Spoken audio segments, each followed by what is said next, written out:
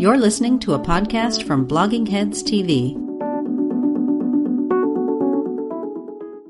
Hey there, Larry. How you doing? Great, Glenn. Great to be with you. Yes, this is Glenn Lowry, The Glenn Show, bloggingheads.tv, brought to you from the Watson Institute for International and Public Affairs at Brown. And I'm with Lawrence Kotlikoff, who's professor of economics at Boston University, my old friend. And we are talking economics, we're talking public finance, and we're talking climate change policy analysis, and we're talking the Nobel Prize. Nobel Prize in the last cycle, not the most current one, went to William Nordhaus, MIT alum.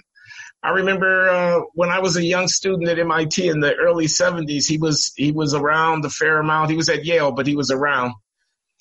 William Nordhaus at Yale, who got the prize for his modeling and economic evaluation of alternative policy responses to the climate change problem. And Larry has a lot to say about that. He has a paper out, you say it was published in the Milken Review?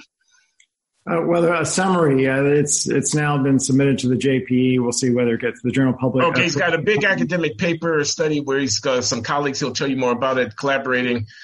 Doing some quantitative analysis, some modeling and whatnot. But you say that Bill Nordhaus, William Nordhaus, the recent Nobel laureate, introduced a kind of religious and not scientific strain. And I wanted you to expand on that, Larry. Talk a little bit about Bill, about the Nobel Prize, and about the good, the bad, and the ugly that you think he might have done in impacting on the climate debate. Okay, well, let me first of all just reference the paper. It's joint with Andrei Polbin, who's an economist at the Gaidar Institute in Moscow, and Felix Kubler, who's at the University of Zurich, and Simon Scheidecker, who's at the University of Lausanne in Switzerland, and Jeff Sachs, who's down at Columbia. And it's called Making Carbon Taxation a Generational Win-Win. And if you go to kotlikoff.net, you can download the paper. It hasn't been published yet. There's been a summary that's going to be coming out with a Milken Review in a month or two, in a couple months. Anyway, yeah, the concern we have is that Bill Nordhaus, who rightly deserved getting the Nobel Prize for bringing the climate problem to the attention of the economics world and the policy world, and I certainly was one of many hundreds of people, I'm sure, who send in nominations year after year to get him the Nobel, to nominate him for the Nobel Prize. Not that I was. Oh, you got to take credit for that now, huh? No, not that I was instrumental, because I know they asked a lot of people to nominate. And I just trying to say that I'm not denigrating in any way his huge contributions, major, but I do think that the way he posed the problem, which was to posit a social planner. This is a kind of economic demigod, as somebody who has certain preferences about people in the future versus people in the present. He might favor people in the future a whole lot compared to those in the present. May not even like people who are around now, and put all his discounting, his preference weight, and that comes through a term called in mathematics called a discount factor. He might have a very low discount factor, so he puts a lot of weight onto the welfare of future generations. And then he cranks out a solution, Nordhaus does, to how to fix this climate problem, whereby current generations are emitting too much carbon, that carbon gets in the atmosphere, it raises temperature, produces damage. That's all his framework. And that hurts future generations, their economy. And we know about all the major concerns that everybody's reporting at the scientific level about potential for massive damage in the future and even in this century. So, but the problem with his solution is that this social planner is dictating an answer, which Nordhaus is calling optimal, based on the social planner's valuation of future people versus current people. It's like kind of a religious exercise where if the social planner has ethics like this, we get an answer like this. But if he cares less about future generations relative to current generations, we get a different optimal policy. Okay, let me interject just for a minute, Larry, because I want everybody who's interested and who's listening to kind of follow what you're saying.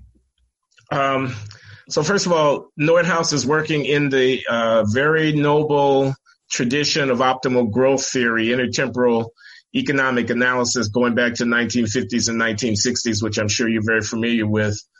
And in that framework, the problem is posed as some central decision maker maximizing some criterion which evaluates the consequences of the intertemporal path generated by the actions of the decision maker.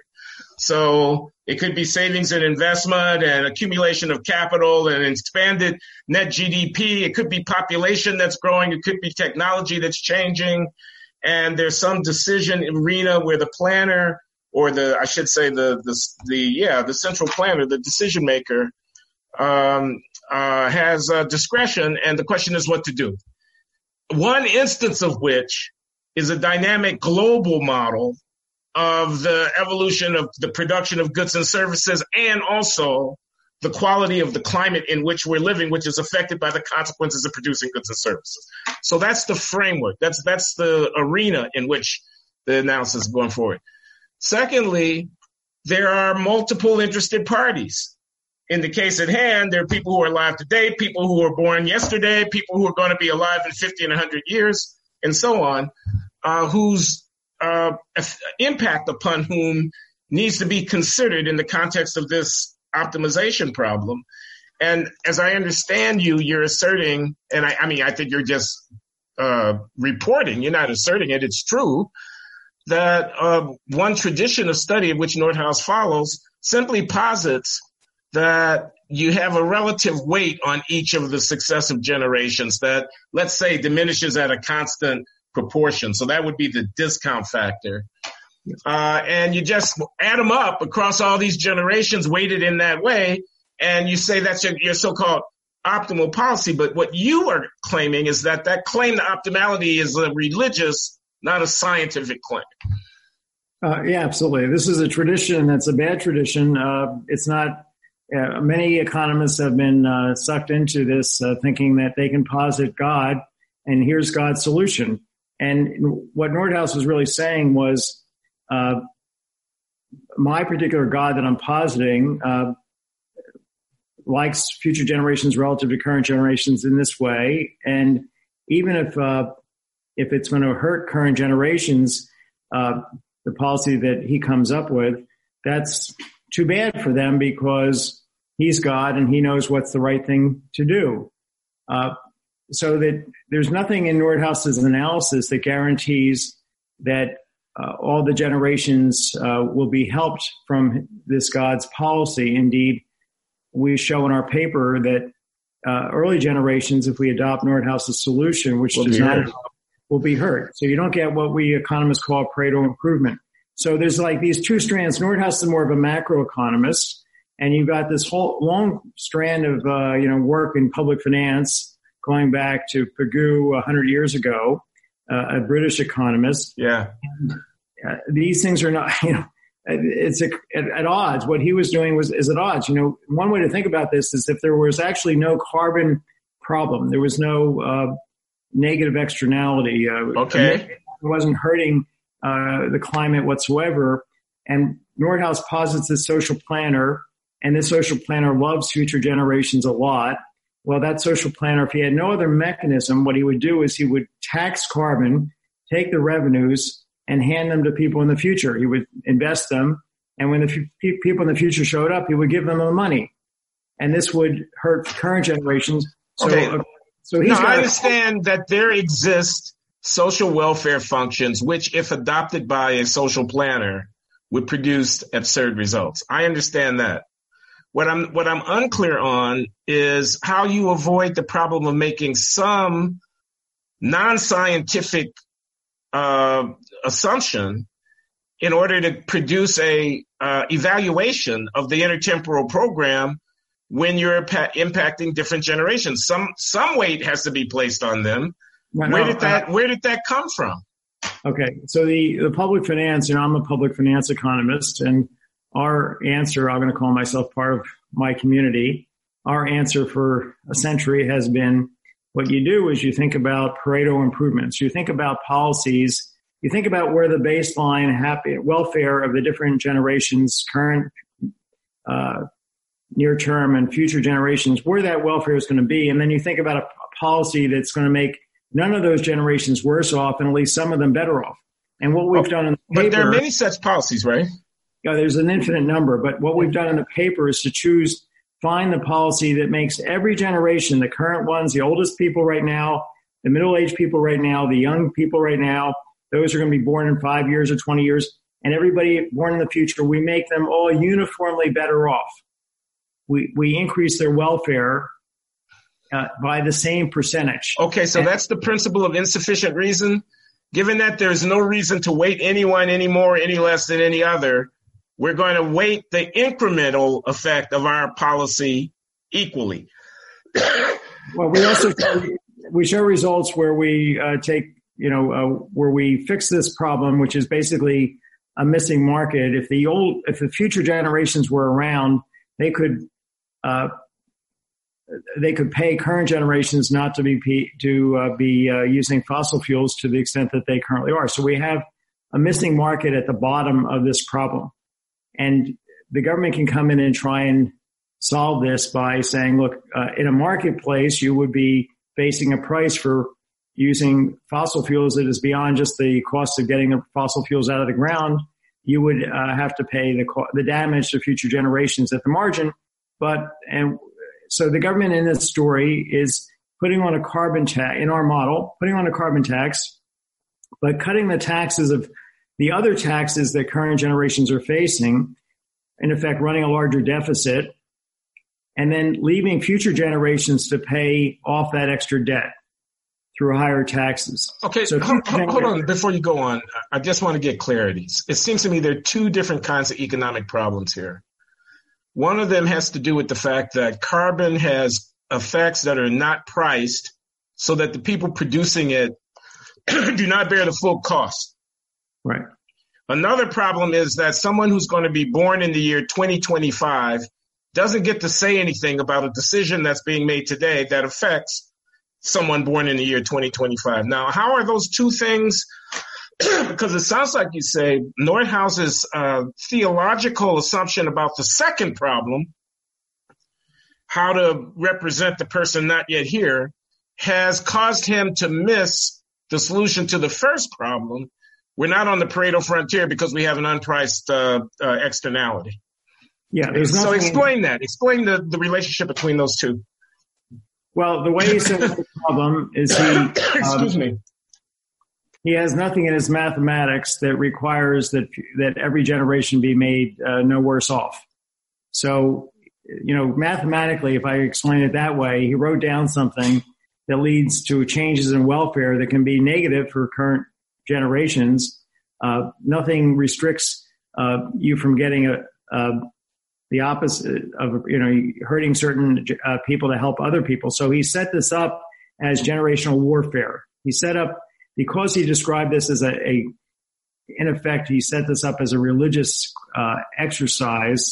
And are you concerned that it might therefore impede contemporary political action on behalf of mitigating climate change, because people are going to take a hit if they follow Nordhaus's policy, which they need not have to take?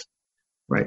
That's exactly what we're saying, in effect, in this paper. And I press that point a lot in this Milken Review article that's coming out. I point out that if that young gal from Sweden who came to the UN, Greta, I forget her last name, had rather than accusing current generations, current adults of damaging future generations, she had said, look, we realize you guys are selfish. We realize you're burning fossil fuels because you don't really care about us, but let's make a deal. Let's put on a carbon tax at $70. Let's let that rise 1.5% per year and cut other taxes so that you're better off than you are right now under current policy. That's Greta Thunberg, by the way. Yeah. If Greta Thunberg has said that, we'll be better off. You'll be better off. Everybody will be better off. Here's the paper that shows it. And this can be a generational win-win. That's why we call our paper carbon taxation as a generational win-win. are making carbon taxation a generational win-win. Nordhaus posed the problem in a way to make it a generational win-lose. Let's see. He described it in such a way that everybody came to believe that current generations have to sacrifice to help future generations, as opposed to benefiting from getting some of the benefits that future generations would otherwise enjoy. May I amend your statement to the effect that what Nordhaus did was pose the problem in such a way that the implication of his solution to the problem was to make current generations worse off? Well, he really set it up as a win-lose proposition, as a lose-win, lose for current generations, win for future generations. And then you mean uniform discounting requires that? I mean, I just want to make sure I understand the source of this win-lose consequence of Nordhaus's thinking. Well, his solution, which doesn't have any side payments, any redistribution from future generations to current generations, which would happen under this mechanism I'm talking about, which is cutting the taxes, the non-carbon taxes on current generations and making future generations pay off that extra debt. That's a mechanism of redistribution. He doesn't have anything like that in his framework. So he writes, he posits a particular social planner, and then he gets an answer. And then this guy, Nick Stern, not Guy, a very famous economist, Sir Nicholas Stern, he was knighted. Sir Nicholas Stern, exactly. Yeah, he's knighted and a very nice guy and a great guy. And so I don't want to just say this guy. He's a marvelous economist. Yeah. But he was around MIT when I was a graduate student. He was coming over from Nuffield. So Nick was asked to do a major study. I'm not sure who sponsored it, on climate change and the economic carbon tax. What would be optimal carbon taxation? He posits a different social planner with different preferences about the future generations. Stern's social planner cares more about future generations. Nordhaus's social planner cares less. Nordhaus's social planner has a higher discount rate. He discounts. Discount means make less of. He makes less of the welfare of future generation. Stern's social planner, Stern's God makes more of future generations. And now we have two gods at war. But both are saying that we have to damage current generations to help future generations. And the question is, how much is it optimal, quote, optimal, to damage current generations? Okay, so let me ask you this question, Larry. Why is Arrow got into it too? Arrow got into this too before Ken Arrow, who Nobel Prize winner, the late great Ken Arrow. Let me ask. My professor. So why isn't there a separability? I've got the real economy where I've got carbon being produced, I've got goods being produced, I've got environmental consequences of that. I've got a geophysical economic model of the dynamics of that, and that's the real sector. Then I have the financial sector where I've got commitments being made for the government to make transfers. I've got taxes being levied and so forth and so on. Those feel to me like they're different things. And like it would be possible to have a path for the real thing and to have compensatory transfers that would distribute the consequences of that across generations in any way that I might like or with a great degree of flexibility. So I don't understand why even under a Nordhaus or a Stern godlike dispensation, we couldn't append to their eco-climate model a fiscal model that allowed for intergenerational tax equity, borrowing today to be paid back for the future or reducing consumption today, et cetera. Well, to do the problem right, you don't need a social planner. You don't need to introduce religion. You just leave it out. You just say, look, here's the generations. We're going to introduce a policy that consists of two things. One is time-varying carbon tax rate. So we get at the margin people equating the benefits to the costs, including the external damage to future generations. And then we're also going to, at the same time, inside the computer program, solve for the transfers that have to be made from future generations to current generations so that everybody's welfare goes up by the same amount. So we don't Which need is to- an arbitrary criterion, by the way. Yes, but we also in the paper show what would happen if you gave all the benefits to currently living people and gave no benefits to future generations and or alternatively gave nothing to current generations and everything to future generations. We need to get everybody on board. The only way I think that's going to happen politically is if nobody gets hurt. Now, it may require... Come on, that's not true. Pareto improvements are not necessary for a Democratic majority to endorse it. No, but the way things have been posed have led to, as far as I can see, this non-scientific approach to the economics of climate change have led to Greta Thunberg making it clear that this is you versus us, as opposed to her saying, hey, look, this is a missing market problem. This is an economic inefficiency. It's economics 101. All we have to do is fix it. We can all be better off. And we can all be better off to the same percentage degree. And we're finding with large damages that we can make with the right carbon tax, which is $70 starting now, growing at 1.5%. We can make everybody better off by the tune of 5%. So that means that under the no policy scenario, the welfare gain from the right policy, from this uniform welfare improving policy, is equivalent to everybody getting to consume 5% more in the world where there's no carbon taxation. Okay, let me ask you this, Larry, in the spirit of Greta. So you've described a world where there's ecology, environment, climate, and where there's economics, but not a world where there's any politics. Let me add politics to your world. Politics of the following sort. In order for anything to get done, some kind of Democratic majority has to endorse it. Most of the voters are over the age of X. X being whatever that number is, 35, 40, 45. Now, they're going to be dead in 50 years. Yeah. And they don't have to care the way that you do and I do about future generations. They might only care about themselves. As a political matter, Greta could be right that I can never get a majority behind doing what Larry Kotlikoff asked us to do. All right. Because there are too many old people who are swaying the elections in favor of their selfish interests. No, economics says the opposite, Glenn. It says there's always a way to that you can absolutely make even the oldest old person better off. And you say, look, we're going to give you some money this year. If you're not paying any taxes, we'll give you some money. We'll make your taxes negative. Or if you are paying taxes, we'll cut your other taxes. Yes, you will have to pay more when you drive your car, when you get gas at the pump, and when you heat your house. But we're going to cut other taxes or give you money. So you're going to be better off to the same degree that Greta will be better off, to the same degree that everybody in the future will be better off.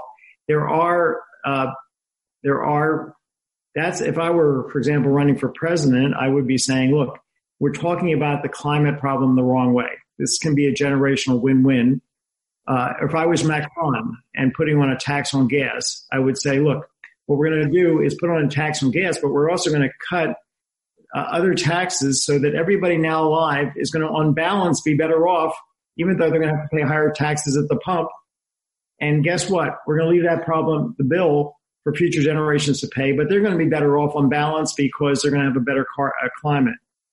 And had Macron done that, had Elizabeth Warren proposed that, had Bernie proposed, if we start talking about this in an intelligent, scientifically responsible manner, we might actually get to a solution. Okay. Duly noted and much appreciated. I want to shift the discussion just a little bit if I can. To what extent do you see, you're an economist, you're a neoliberal economist. I think I can say that I think you've already demonstrated that by the very nerdy and sort of computationally intensive and, quantitative and market fueled approach that you've taken to this problem. And I'm for it. I'm with you 100%. Right. But not everybody's a neoliberal economist. Some people hate capitalism. They hate industrial civilization. They think that as a religious matter, you were talking about religion, they think as a religious matter that profit and the drive for profit, oil companies, the Koch brothers, the Saudis, are destroying the planet. Okay? They want to shut things down. They don't want high levels of economic growth. They want lower levels of They don't want megalopolis cities with 20 million people of them springing up in China. They want less than that. They don't like international commerce. Okay? These are people who are out there. Okay? I don't know if Greta is one of them. I don't attribute that to her, but she could be. Okay, so? They're not going to be persuaded. What I'm saying is, I'm saying that notwithstanding the fact that you've, broadened the sort of foundation of welfare calculation for intergenerational and whatever, the people who are for the Green New Deal, some of them, many of them, they're not going to be moved by that analysis. I'm asking you what you think about that. Am I wrong? Well, there are some people that wouldn't be, let me put it this way,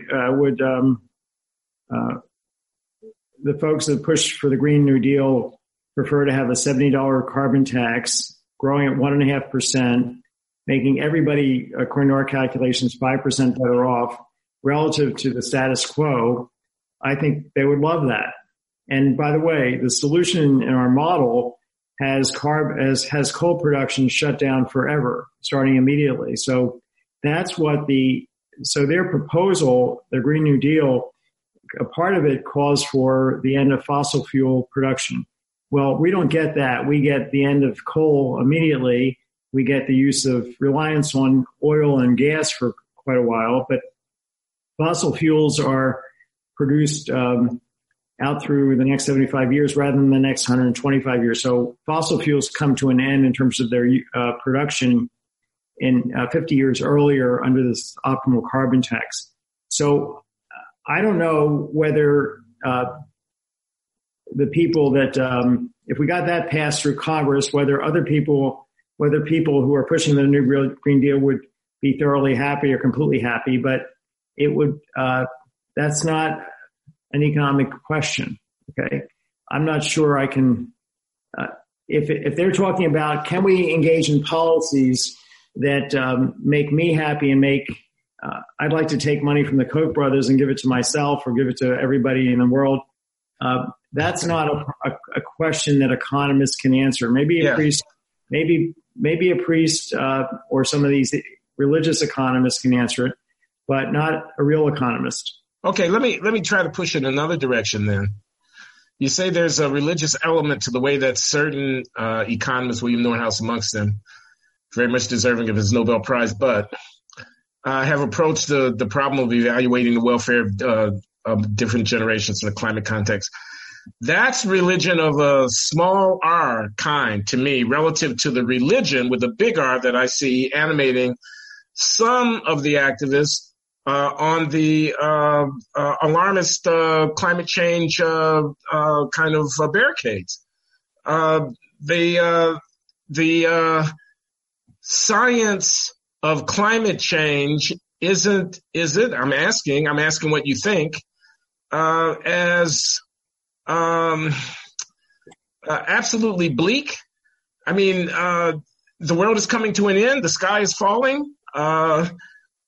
Or maybe another way that I want to put it is, aren't there judgments that have to be made about the cause and effect? You say carbon use stopping in 50 years rather than 75 or something like that. About the cause and effect consequences of carbon emission, aren't there, which have big standard errors on them, where it's not exactly clear what technological change is going to be, what geothermal activity is going to be, what solar radiation is going to be, what et cetera. Yeah. And it's possible to take the highball estimates of those, the most oblique scenarios, the one that drives policy. Yeah, well, what we do in this paper is use a damage. We use Nordhaus's assumptions to the maximum extent possible, and we assume in the result I was talking about, which is a $70 carbon tax growing at 1.5%, we assume damages that are much higher than Nordhaus. We use the same mathematical function, but we tweak it to make the damages much higher, close to what people really have said might be the maximum damages over the next 200 years. So we are kind of, and you could look at any assumptions about damages. We don't know for sure. And you could also take our model which is what we're now working on, and introduce uncertainty about what the damages will be and what the relationship between carbon and temperature will be, and how much productivity growth there will be in solar and other clean energies. So that's all part of our research agenda. But in the end, you still want to answer the question from a scientific perspective. By how can we, by how much should we put what level should we set a carbon tax, and what redistribution policy should we use so that every generation in the context of uncertainty experiences the same increase in what you and I would call average or expected utility over their lifetime. So there's an analogous way to deal with uncertainty from the scientific side, and that refers to looking at what's called expected utility. Not for sure, I'm going to for sure generate a 5% welfare gain for generations born 50 years from now. I'm going to produce under a policy an average gain of, let's say, 5%. So what I'm saying is that the modeling has to go from what we've done now to incorporating uncertainty about some of these relationships between carbon and damages. And then also, so you've bracketed the climate science debate. You're taking as given some baseline estimates, and then you're tweaking that by allowing for the possibility that it could be epsilon above or below. Yeah, but we're going beyond, the first paper to also incorporate probability distributions of damages and of relationships that are in the model, the supply side of the model, making the supply side uncertain because we don't know for sure what these relationships are. So we have to incorporate the uncertainty to do a better scientific job. Tell me about your co-authors. We're kind of getting to the end, I think. You mentioned Jeffrey Sachs, who's a very well-known economist at Columbia, the Earth Institute. Who is the Swiss guy and who is the Russian guy? Well, the Russian guy is at the Gaidar Institute. I've been associated with them for about 6 years or so, working on different public finance problems with a group of economists there. And his name is Andrei Kolbin, fantastic person, fantastic economist. So it's great to have an international collaboration on this project. I've presented this paper to the EPA. I just presented it at Oxford. I presented it at the Econometrica Society meetings. Everybody who's seen this immediately says, "Oh, this is the right way to think about it," because it's obvious. This is a public finance. So, public finance economists, it's quite obvious. And the interesting intellectual backstory here, Glenn, is that at the same time that Bill Nordhaus was kind of working on these problems in the late 70s and early 80s to start, when he was starting out, I was sitting one building, starting in 1980, I was one building apart from him doing the kind of generational computer modeling that underlies the calculations that we made in this, that's in this paper that finds this uniform welfare improving carbon tax policy. And, I actually even presented a seminar at the Coles Foundation. Nordhaus was there. And at the seminar, James Tobin, who got the Nobel Prize, immediately said, what you're doing is wrong. You can't solve this problem. And he was insistent for the next 20 minutes that it was wrong. And then Nordhaus piped up and he said, "Jim, no, you've got it wrong. Larry's wrong for a different reason."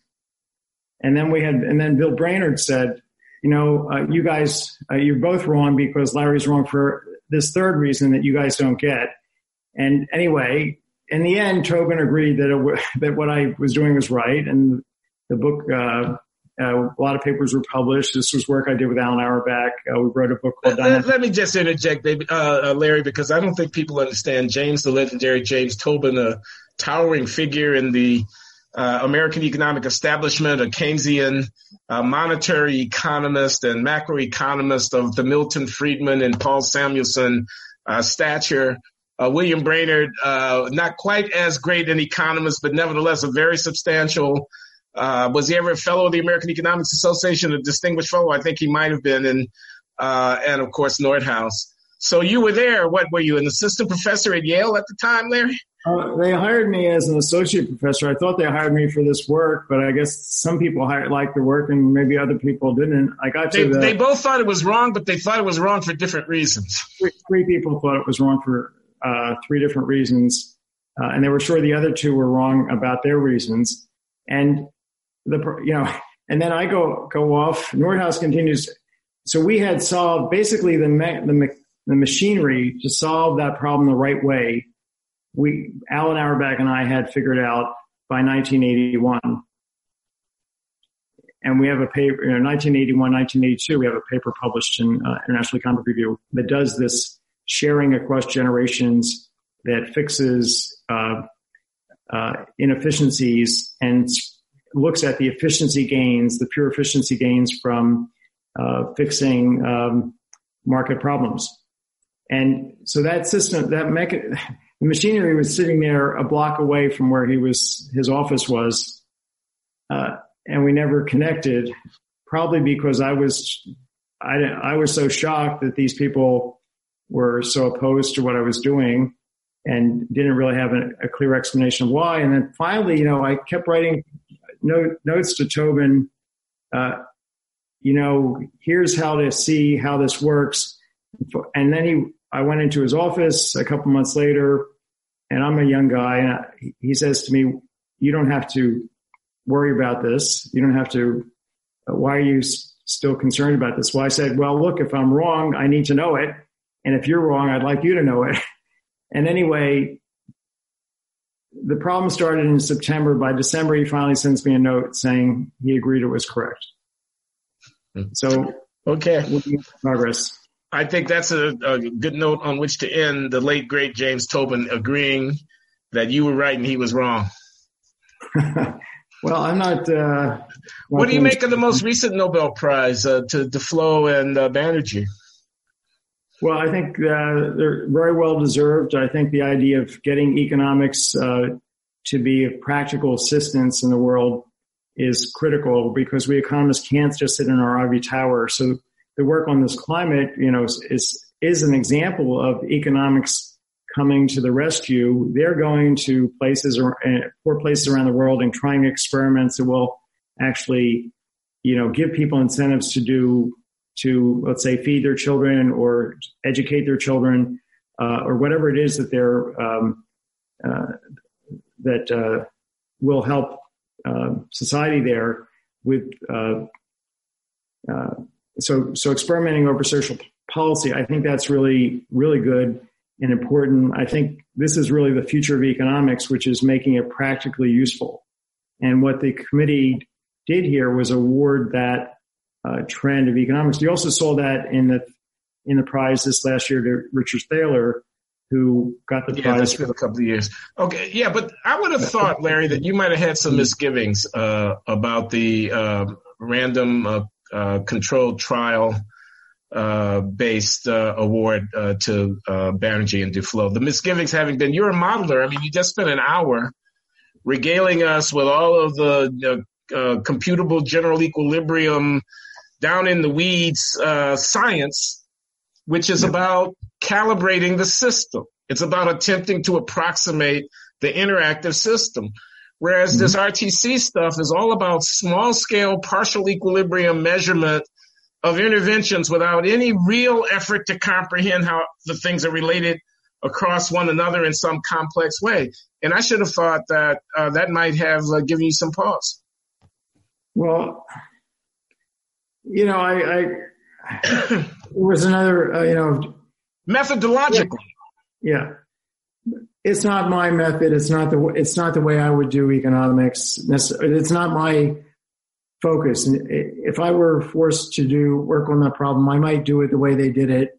I just don't know enough about the problem and exactly how they handled it. I would have liked to have seen Jeff Sachs win get the award as well, because you can only give it to 3 people apparently. But if he was really the first economist to say, look, we have to actually go to get onto the ground of the developing world and really make a difference. We in academia, because of course the World Bank and the IMF have been going for years with economists, but Jeff made a big effort with the Millennial Project to, and these 3 people actually turned out to be his students, each one of them. So I told him that he got the award through his students, and that was actually a better outcome than his getting it himself. Banerjee had been a student of Sachs? According to Jeff. So. Well, it's what he wrote me. Maybe you mean as an undergraduate at Harvard? Because Banerjee's Princeton, isn't he? He's at Princeton, but maybe he was at Harvard as an undergrad, yeah. Yeah. And, so I don't know. I know Sachs directed the Harvard Institute for International Development for years there. Yeah. I nominated Harberger for the Nobel Prize. Good public finance, man. Arnold Harberger's. He's older, but what he did in. You mean even now he's still living? As far as I know, yeah, he's still at UCLA, emeritus professor, and I think he's in good shape. I hope so. But he made enormous contributions to economics. Marty Feldstein, God bless him, but he passed away this year.